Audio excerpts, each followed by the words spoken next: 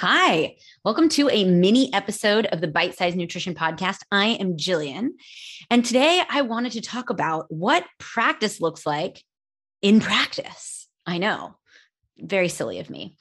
So, my word for 2022 is practice. And practice, in my mind, does not make perfect because if you're continually practicing, leveling up, asking questions, and trying to improve, you literally never get to the point where you don't need to practice anymore.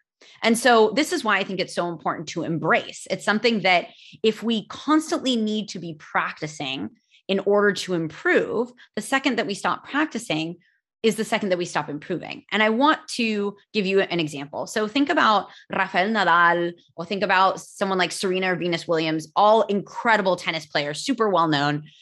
And all of them have hit tennis balls probably a million times, but they still continue practicing.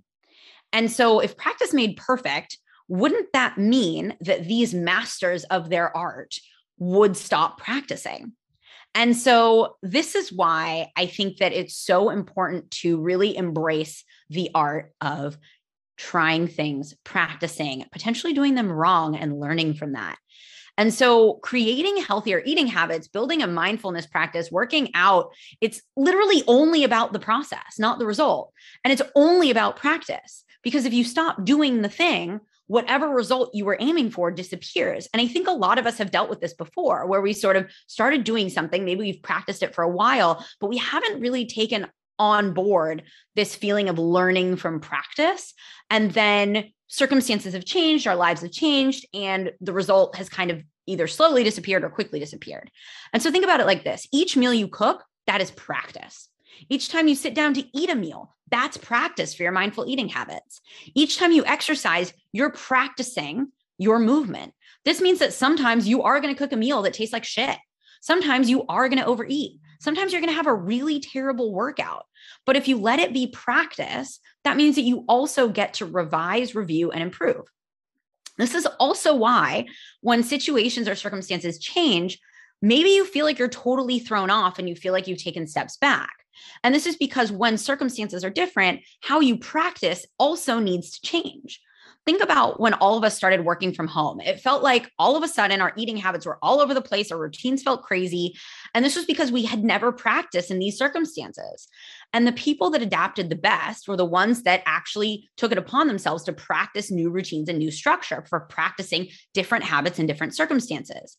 Not the ones that were like, well, I'll just wait until life goes back to normal. Those were the ones that when we realized that life wasn't going back to normal, we're still struggling to create new routines because there wasn't any practice that had been put in at the beginning. And it's super easy to forget about what the learning process was like for anything that you're currently good at. So this is why I want to ask you to embrace being bad at something before you're good at it. Embrace the process. One, because there's no results without a process. And two, because if the focus is only on the result, what happens the second that you reach that result? So that was just some food for thought for today. If you are enjoying the podcast, both the mini episodes and the longer episodes, please let me know. Send me a message on Instagram. Let me know how you're liking things. And if you're feeling generous, give me a share on your social media or with a friend.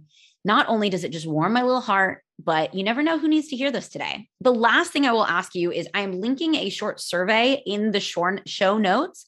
This is something that will take you less than 2 minutes to complete. And it is so helpful for me as I continue to improve content and perhaps create some pretty cool stuff for this year that may help you out with some of the things that you're struggling with. So with that, please go into the show notes, click the link in there, and take 2 seconds to fill out the survey. It can be totally anonymous if you like, or you can let me know your name and email if you choose to.